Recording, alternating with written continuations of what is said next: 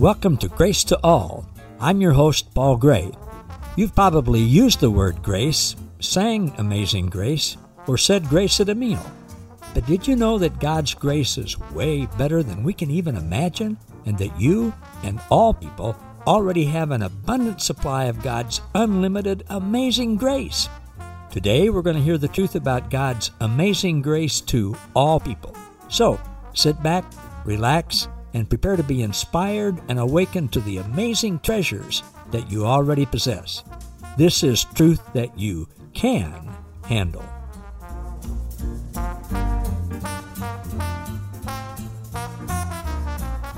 Hello again, everybody. Welcome to another episode of Grace to All with Paul Gray, and just delighted today to have my friend Bill Carpenter with me. And you guys are going to love him. You're going to enjoy him. As he says, he's just a country boy, but he's a country boy with a lot of wisdom and a lot of talent and a whole lot of love. Bill, thank you for being with us today. I really appreciate it. My pleasure. My pleasure. I got to meet Bill through our mutual friend, Mike Ruff, and Mike's out in California now, and Bill's in Ohio, and I'm in Lawrence, Kansas, but thanks to technology, we're here together, and you're going to love Bill's heart and getting to know him. And as I always do, I like to start off by asking our guest, how is your growing understanding of God's unconditional love and grace, how's it affected your relationship where the rubber hits the road with your friends and family and neighbors and your co-workers? How have things changed for you, Bill?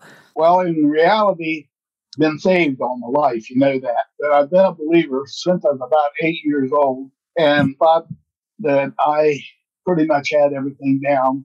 And as I grew, I learned some more things, and all of them really had to do with me working really hard to please God. Expected a lot of things from me that I found out in my life that I wasn't really able to produce. And so as I walked in that, and I always had that question. And one day I was listening to my pastor, and I had listened to him for quite a few years, but all of a sudden he said some things that was completely different. And he talked about the sufficiency, the complete sufficiency, not just for me, but for everyone.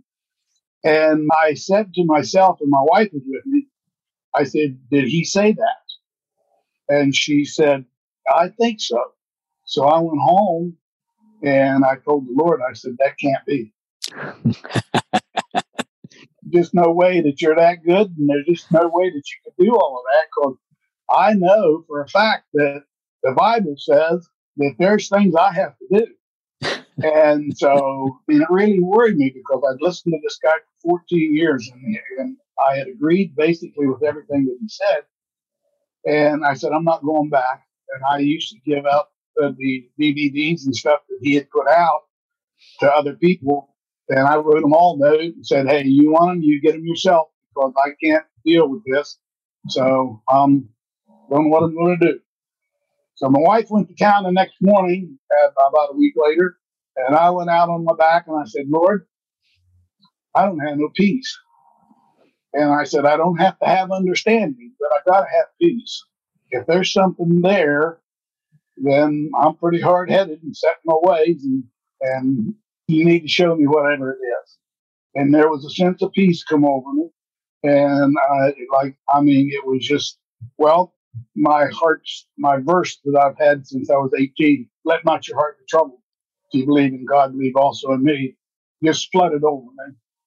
Now, I told Jennifer, I said, we're going to go back, but I sure don't understand what's going on. It took a year for the Lord to finally show me that the scriptures that I was reading were saying what he was saying, not saying what I was saying. And it was a real tough time, because I know that my mom and dad and all of them loved the Lord. They were believers. And I had been raised up in that and taught. And I was probably almost 60. 60?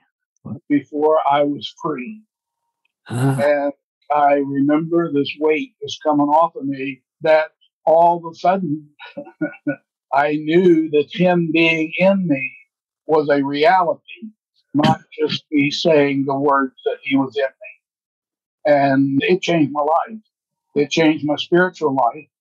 because I've always known that love was the key. But for some reason, I could never love my enemies. I always fell short, but I knew love was the key. I knew that that's where it was at, but I didn't know how to get there. And I got there when I went to the cross, and I actually seen the cross as the love of God personified. And I seen that love raised in newness of life. And I see myself raised in him. And since that day, love has been all that I am.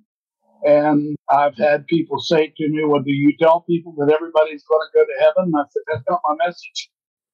Do you tell people that this is what God did and it's universal? I said, that's not my message.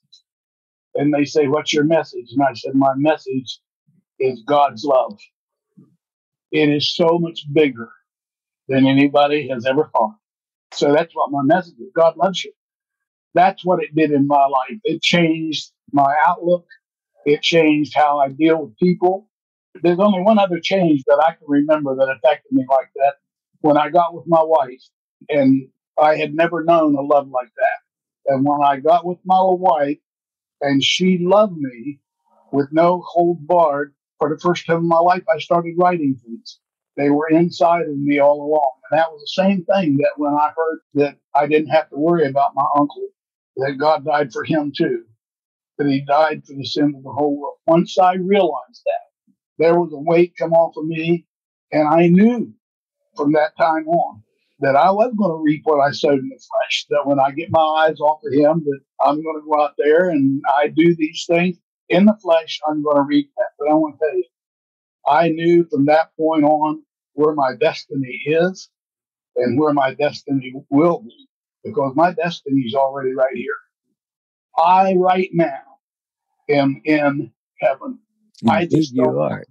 sometimes let go of the flesh enough to enjoy the abundant life that I have in him. Boy, Bill, that's wonderfully said. And of course, you know, I feel the same way. You said you didn't start writing until the experience with your wife and unconditional love, and then knowing that God's better than we thought. And now you write all the time. Your writings are just beautiful, and they just seem to flow, don't they? You don't sit down and ponder over them and work them up. They just come, right? I get kind of embarrassed when people say that I'm a poet, because in reality, I'm not. I have never sat down and tried to match two words so that they rhyme. Really? I'll be driving down the road, and the Lord will be dealing with me because he has a lot to deal with, and he'll be dealing with me, and that's the way I hear it. That's the way he talks to me, in the way that you see when I put down and I write. Them are not for anybody else, although the Lord gives them to me for that reason, I think. But, well, I know it is because he embarrassed me really bad one time by showing me that he said, you walk around and say, this is not of me, this is not of you, yet that it's of me. But he said, you really don't believe that. You really think that that's you, because I like to take credit for stuff, not outwardly, because that wouldn't show humility. It's all it's all hid down inside. You're honest, Bill. You're honest. This is the way that I do that. And I'll tell you a real quick story about, 5 years ago. I retired from a telephone company in 99. And I got a phone call from a lady that was in another state that I used to work with 25 years ago. Well, it's 30 years ago now. And she said, your old boss died. Did you know that? And I said, no. And he said, well, his wife called me and said to tell you that he died. And I said, okay. So that had been 25 years ago that I worked with this guy and everything. And so about 3 hours later, I got another call from a woman that was in another state that I used to work with up there that had moved out and retired. And she said, your boss passed away, and his wife called and said to be sure and tell you. Now, I hadn't heard from either one of these people since I had retired. And so I told my wife, I said, something weird going on here. And she said, well, sounds like it. So I went to work the next day, and I lived in Charleston, West Virginia. And as soon as I got there, I got a phone call at work And it was from a woman that I had worked with 25 years before, that I had kept in contact with her every once in a while. We'd be on Facebook. And she said, Sam's passed away, and his wife called and said, wanted you to know. So this is on Monday. And I said to myself, I said, well, when are they having the funeral? She said, this afternoon at 2:00. He died on Friday or Thursday. And I said, oh, it's probably 100 and some miles between Charleston and Morgantown. So I said, Lord, do you want me to go? I only met his wife one time, and he just laid that on my heart. So I called my boss and I said, I'm going to Morgantown because I want to see what's going on. I said, my old boss died, and he was a believer. And I said, we used to talk all the time. And he said, go ahead. So I called my wife and I said, I'm going to be late because I'm going to go up there. Now, this is at 12:00. And so I jumped in my car. Takes me 2 hours. I looked on my thing where you can check, see how far it is, how long it takes you. And it said it'd take me 2 hours to get me there just as it's supposed to start, 2:00. So I drove all the way up there, and I'm saying, Lord, I don't even know why I'm coming up here. I said, I only met her one time. I might not even know her. So anyway, I go in, and there's the funeral home, and I go in, and they got it going. We had steps going down, and the casket was at the base of these steps down there, and there were 3 women standing there talking, and I said to myself, well, one of them got to be his wife. So I just kind of walked down a little bit to the left, and when I got down there, the 2 women left, and she was standing there, and I looked over at her, and I said, I didn't really recognize her because, like I said, I don't see one. I said, I'm Bill Carpenter. And she was probably 8 feet away from me. She ran 8 feet around, threw her arms around me, and kissed me on the neck and said, oh, I was hoping you would come. I was hoping you would come. I love you. Thank you for coming. So I'm sitting there. And I mean, I was bewildered before, but I'm really bewildered now. And her son, who I had met with her when I met him, he was 8 years old. Now he was like 30 some. She said, go tell your aunt that Bill's here. And so he said, okay. So he leaves. And I said, you know, Sam, I thought maybe she was just worried about where Sam was going to be or whether he was going to go. And I said, Sam's going to be home with the Lord. She said, oh, I know that. That's no problem. She said, he made all the arrangements. He knew he was going. We're singing the songs in the thing that he wanted to have. And I said, unreal. What's going on? About that time, here comes this woman. She was about 60. And she looked over at Sam's wife, which I can't even tell you her name. And she said, is this the one? This sounds weird, I know. And she said, yeah. She come running across. She gave me a great big hug, kissed me on the neck, and said, oh, Bill, said, I couldn't wait to meet you. And I said, I didn't even know Sam had a sister. I said, you know, he was my boss. I didn't know. We didn't talk about that. And she said, oh, yeah. She said, every time you would write a poem and send them to him, because Sam wanted my poems. She said, every time that you would write a poem and send them to him, he would call me up and say, hey, I got another one. I'm going to send it to you. And she said, he would send it to me. I would take it down to my church, and we would have a meeting around the poem about the love of God, because we wasn't hearing about the love of God. Well, for this time, I'm really been out of shape. And I said, I didn't even know that. That's great, because I've been going through this. Did the Lord have you do this, or are you just doing it to have people pat you on the back and say a nice poem? And I said, so what do we need here? And she said, we need your email address. And I said, my email address. She said, yeah. Sam changed his passcode to his computer before he left, before he passed. And she said, we didn't know how to get in there to get these poems, and we want your email address. If you'll give it to us, we'll give you ours, and you send us the poems that you're writing. And then they walked off and left me standing there, and there was nobody. I didn't know anybody up there because I didn't know Andy Stanley was my boss. Hadn't went with that. And so all these people that were there, I didn't know any of them, and they walked off, and somebody come down and started talking to their wife. So here I am standing there twiddling my thumb saying, what am I doing here? And so I go out and I get in the car, and nobody says bye. Nobody says anything. And I'm driving down the road and I said, Lord, what is going on? He said, you need to know, first of all, that I can raise up anybody I want to talk to. And you need to also know that your things that I give you on your heart for you goes to people that you will never meet in your life, ever. And you didn't even know about these people, but they're out there and they all send them out to their friends on email. And so these things were going out there without me ever knowing who they was or whatever. So I wanted you to know that I don't need you to feed them. And that woman wasn't looking for you when she came down there. She was looking for Jesus. She was looking for that love that you write on those poems. Is this the one? And said she was looking for my son. And she said she found it in those poems because he said, that's where my son is. So, and that's something I realized then that it had nothing to do with me. He deals with me, and all I do is share that with my kids. That's what I started out with. I've got 10 kids. I wanted them to hear what I had learned.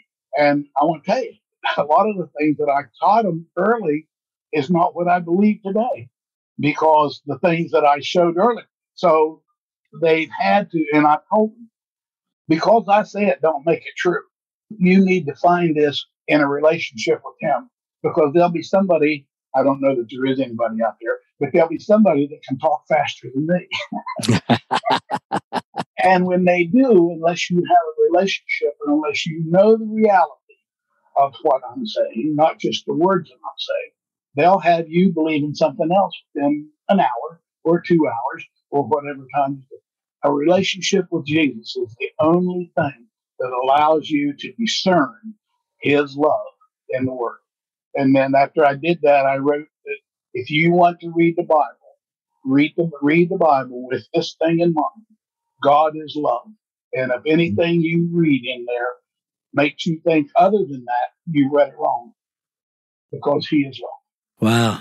That's beautiful, Bill. What a story. And tell just a little bit. You mentioned to me before that you went back to your parents' land and you built a house and you had it wired for electricity, but you didn't have it hooked up, but no TV, so that you could be with your kids and just hang out and play games and do life together. Did I get that right? Yeah, you did. When me and Jennifer got married, and at that time we only had 9 kids. They were from really small up to 8 or 9, 10 years old.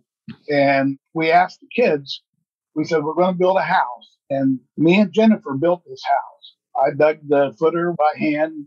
We laid the block and everything. It didn't have a basement. And I dug a great big pit there for a cistern so that we could have water off the house. And we had an outdoor toilet. And then I had them come in and I wired the whole house. I built a 14-room house. 14 rooms? 14 rooms. Well, I had 10 kids. I had 9 kids. 14-room house. And I built for about 2.5 years. I think it probably took me that long to build it. And we had no electric.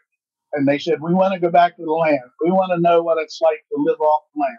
Well, I'm a hunter, and I was at that time. So me and the boys, we've done a lot of hunting and for meat and stuff, and there's a lot of game over in our area.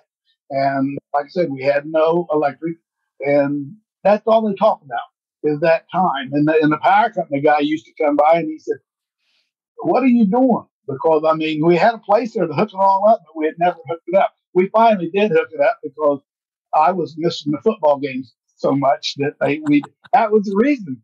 Kids never asked for anything on the TVs or anything, but I finally got to where, being a High State fan, I wanted to watch them. But anyway, my wife was really the one that was the key to that. She did the laundry. We would heat these big tubs of water, hot water, once a week to do the laundry, and then she would wash those by hand, and then we would run them through the thing where you turned it around and you squeezed the water out of it, and we hung them up on lines out there. So she was really the one that, and we spent all kind of time with the kids because 9 o'clock at night, you got those heaters, the lights on, and it's in the summertime, you're hot. So we went to bed early, but we also went out. The kids played. There's enough of us that we could enjoy playing with each other and having the time. So we had that one. And then I went right down from that. After we sold that, the kids got up a little bit. Well, my father-in-law quit. He retired from preaching, and he was my pastor teacher at that time, and very, very well versed in the Word and loved the Lord. And matter of fact, up until that, I got thrown out of a church from what he preached because he preached the eternal salvation. A lot of them didn't believe that you could, you was going to be saved forever if you was saved. Now, they didn't believe everybody was going to be saved, but if you was saved, you're going to be saved forever. And I brought that up in the original church that I had and went to, which my dad was the superintendent. My mom was she was a teacher and a secretary, and my sister was a teacher. And I got up one time and said what I believed, and they asked me if I wouldn't come back. So, I mean, I was just thinking when I was talking to you before about my life. At that time, my upper on the hill where my dad and them was deacon and all that, or I could go in town to hear where this preacher was that was teaching, which was at that time, Jennifer wasn't my wife, where he was teaching that you had salvation forever. And I couldn't make up my mind because my family was there. I didn't want to lose my family. Here, we very seldom ever have any time, nothing like a tornado. But I had just bought a brand new double wide trailer, settled on top of the hill on our farm because we had 230 some acres on my farm, on Dad's farm, and a tornado came through one night and took everything. My wife had got sick and went down to stay with my mom. My dad was working midnight shifts, and I met him coming home, and he said, "Bill," he flagged me down. He said, "No sense going home." And I said, "Why?" And he said, "It ain't there." Because my dad had a sense of humor like I did too. But it wasn't there. It actually totally destroyed it. And it was all my clothes and stuff were in treetops, everything.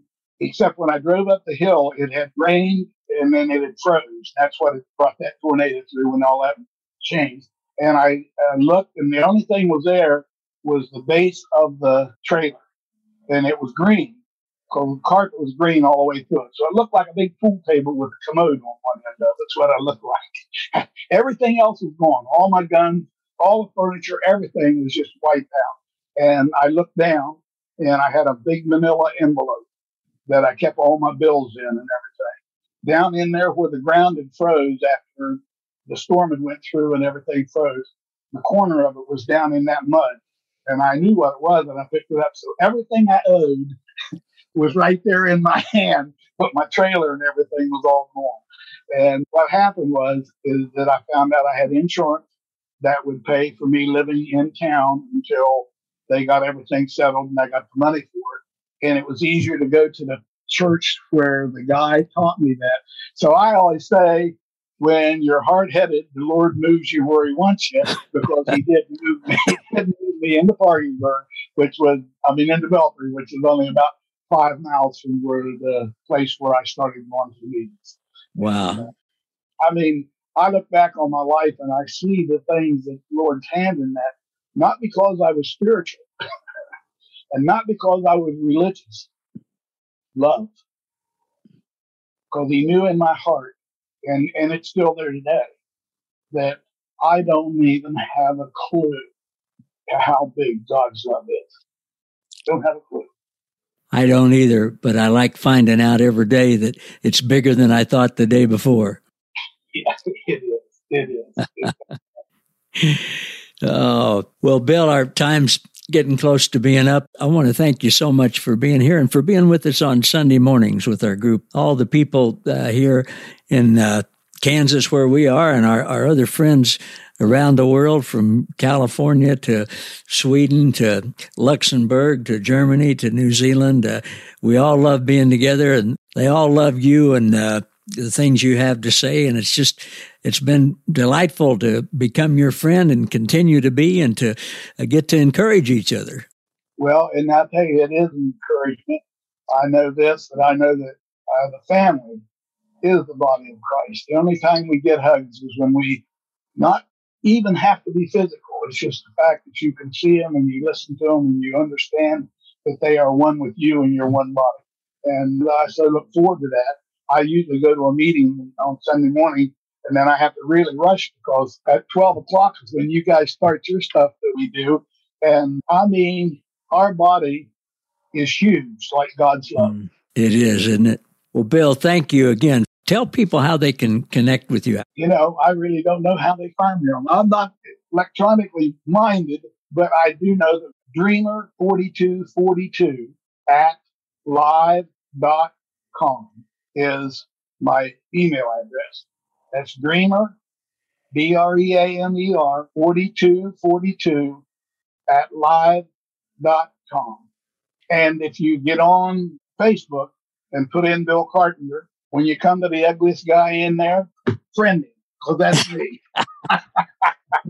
Well, I'll put that up on the show notes and people will be able to connect with you. And who knows, other stories you may get about people getting your poems and having church services around them and blessing people that I'm sure there are going to be a whole lot of those that we'll find out when we graduate and pass on to be with the Lord full time. And it'll be wonderful, won't it? Well, it will be. And, you know, I thought about that. And I'll just say real quick is that when we get there, the poems will be a person.